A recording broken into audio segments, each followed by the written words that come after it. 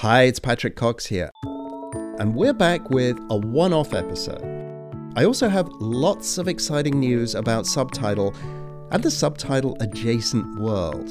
Wow, that sounds like a parallel universe. Anyway, more about that later. Okay, today's episode. I lived for a while in Alaska. In fact, it was the first place in North America I ever lived.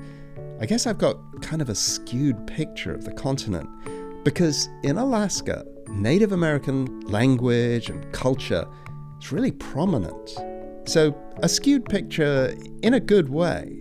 I mean, if I'd landed in, New Hampshire, it just wouldn't have been the same.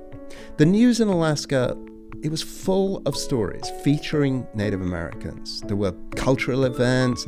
I worked alongside Native Americans, waiting tables in restaurants in Anchorage. I interviewed Native American politicians on local public radio.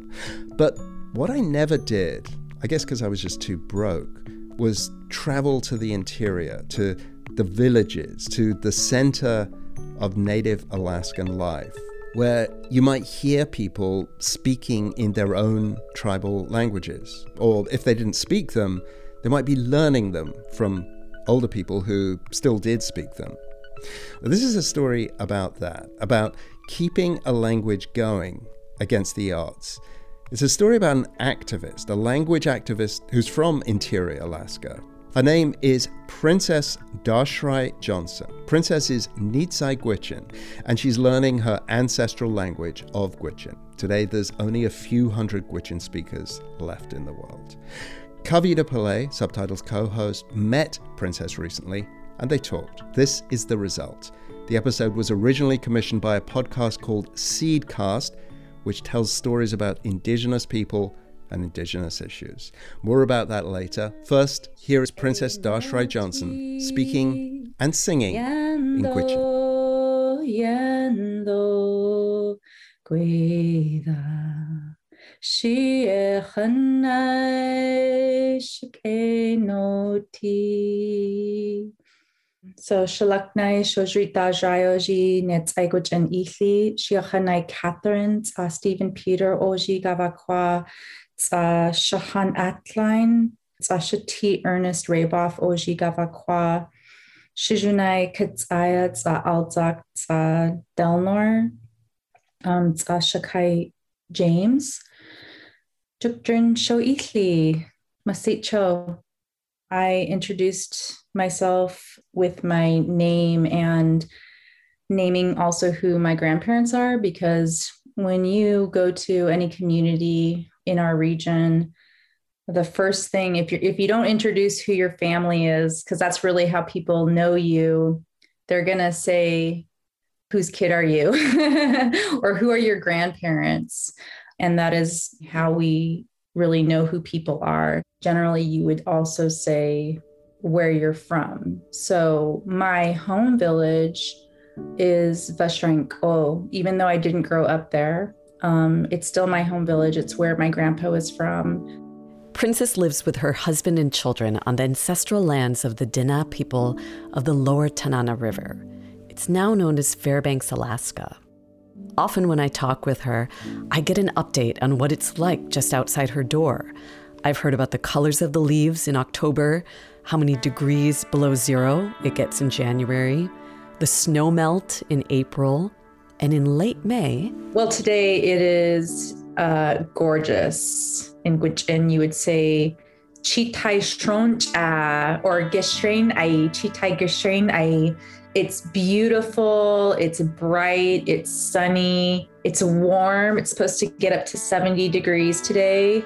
And at that latitude, springtime means that the days start getting long.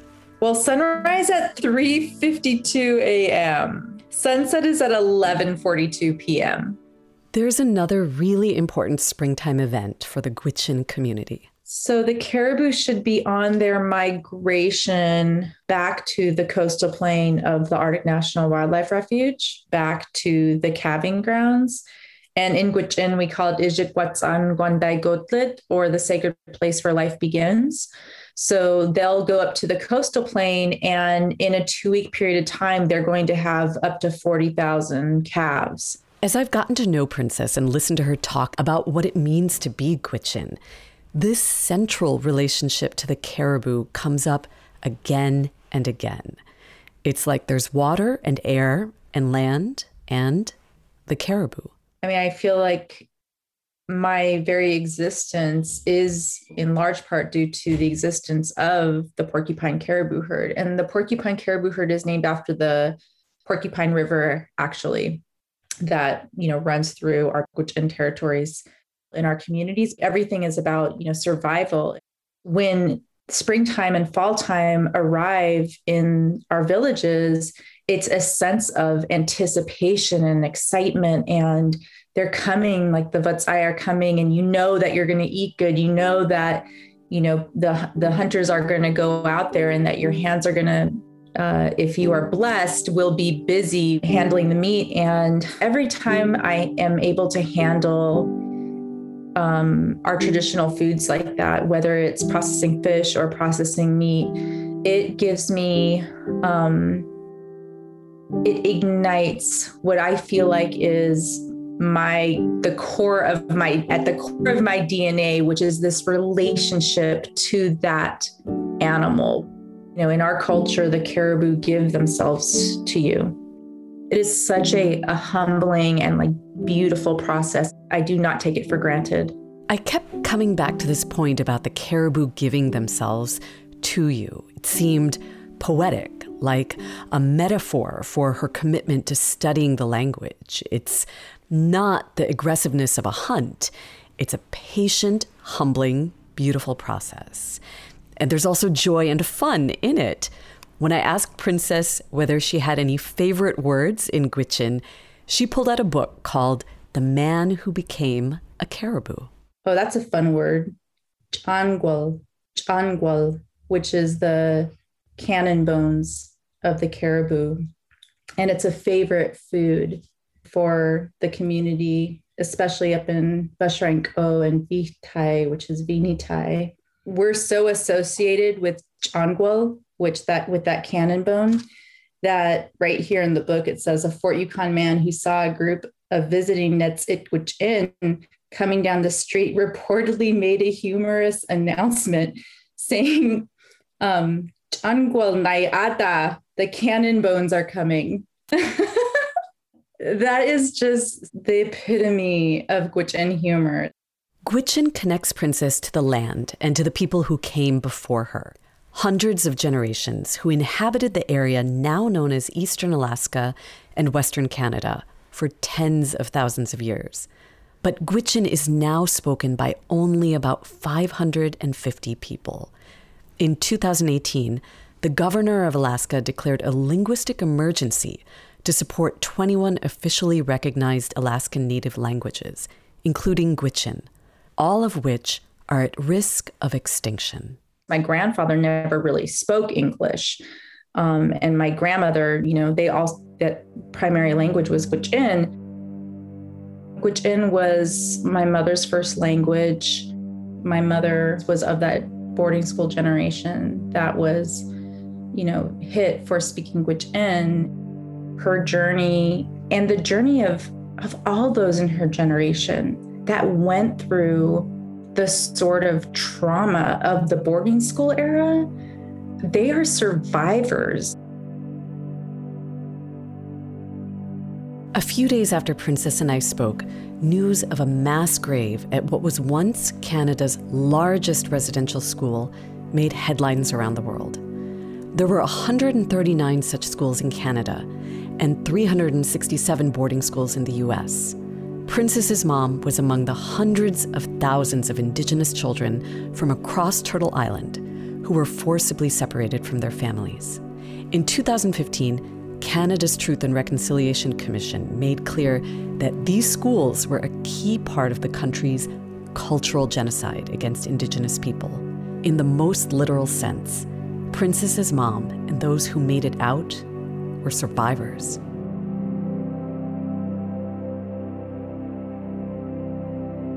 UNESCO has designated Gwich'in a severely endangered language, and UNESCO has a definition for this.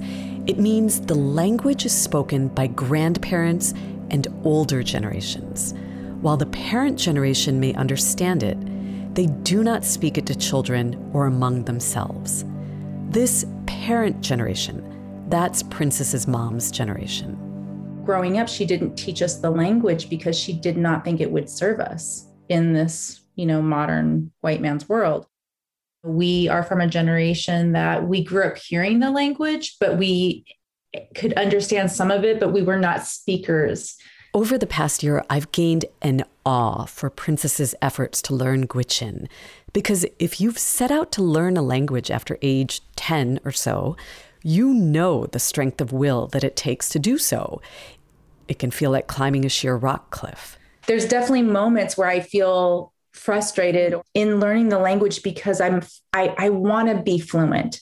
I wish so badly that, I had been brought up that Gwich'in was my first language. And it takes a certain vulnerability to learn a language as an adult because you're going to make a ton of mistakes and you have to let go of your ego.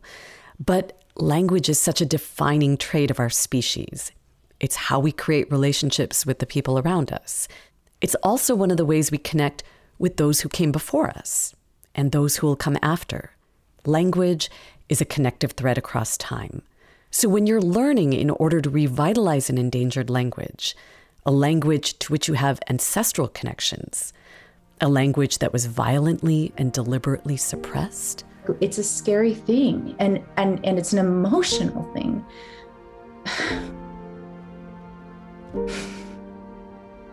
To learn our native languages, knowing that they were intentionally eradicated.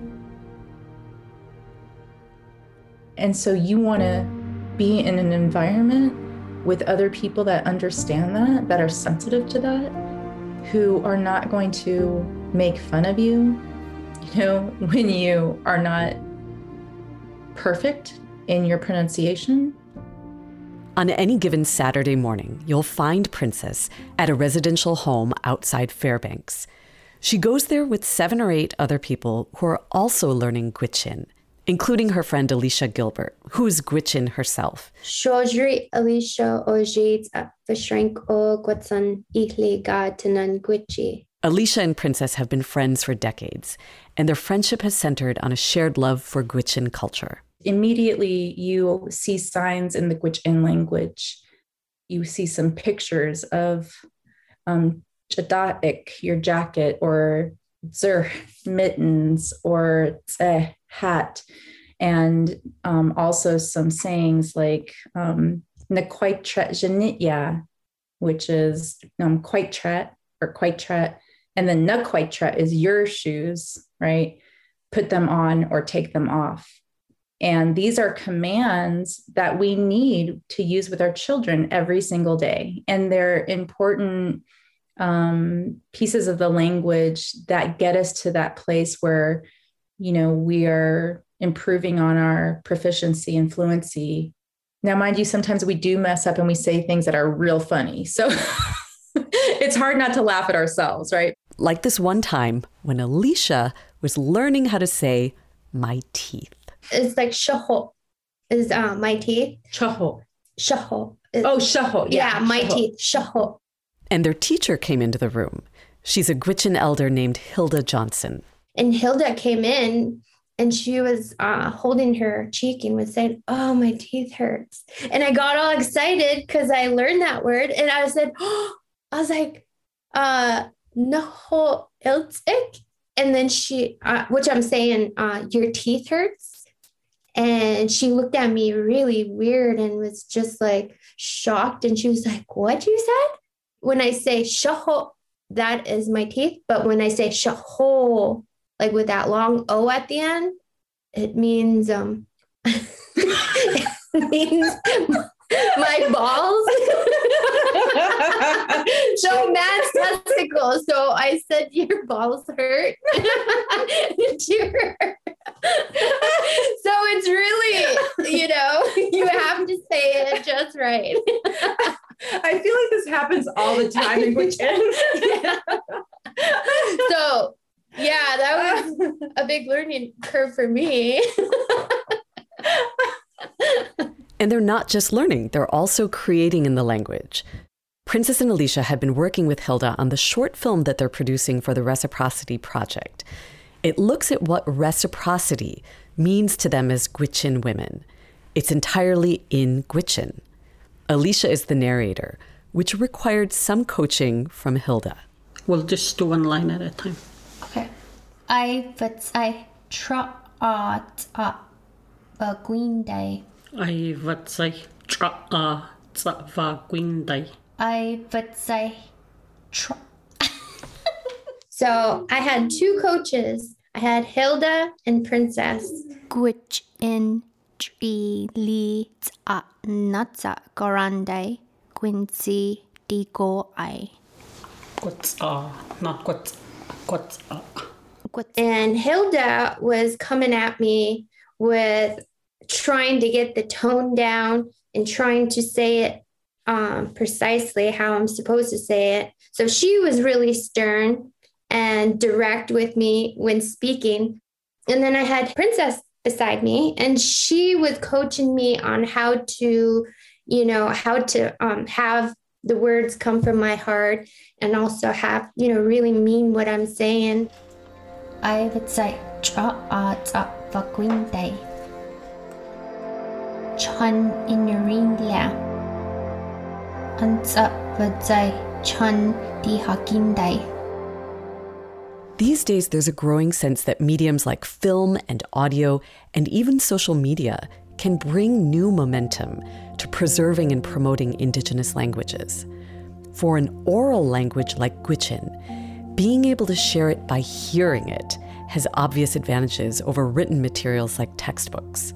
Princess is part of a generation of Indigenous creatives embracing the ways in which film, television, and an expanding number of other technologies can revive a language. The reason why I really wanted the film to be in Gwich'in is, well, one, why not?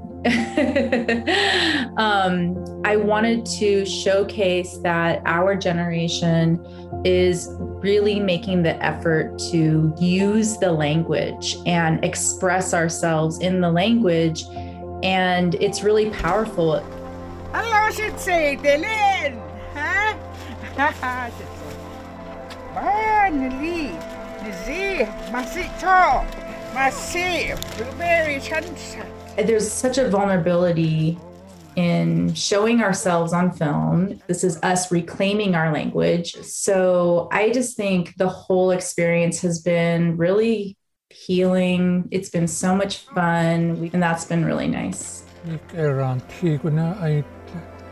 I got that in Jesu culture,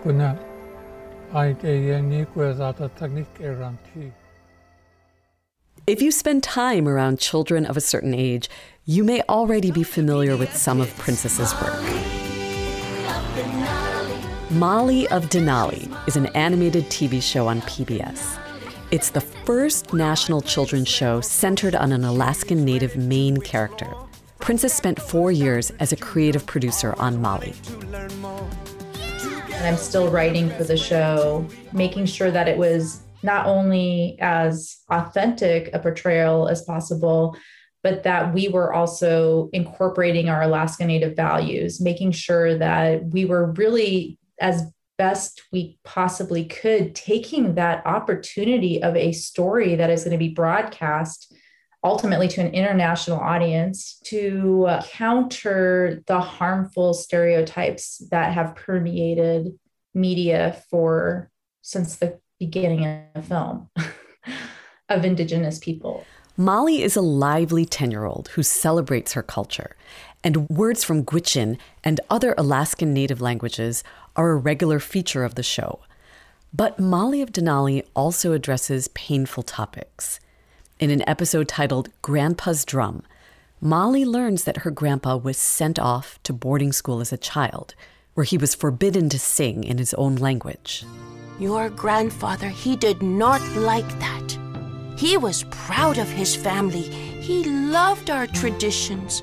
So your grandpa, he said, If I can't sing our songs, I just won't sing anymore. Ever. A lot of kids did the same. That's why so many of us stopped using our language and singing our songs. Molly's grandpa does sing again when Molly finds his drum and sings this song. It was composed by Princess and her colleague, Dewey Cochlea Hoffman. They wrote it to honor all who survived boarding schools.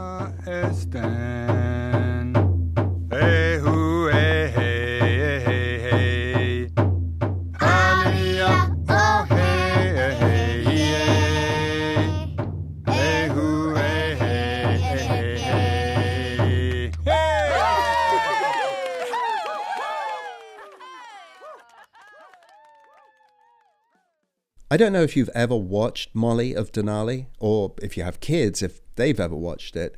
And who am I to judge anyway? I'm not exactly the target audience age-wise, but I like it. Several episodes, by the way. They're soon going to be dubbed into Gwich'in. Also, Princess's brother, he helped start the first Gwich'in immersion program for children.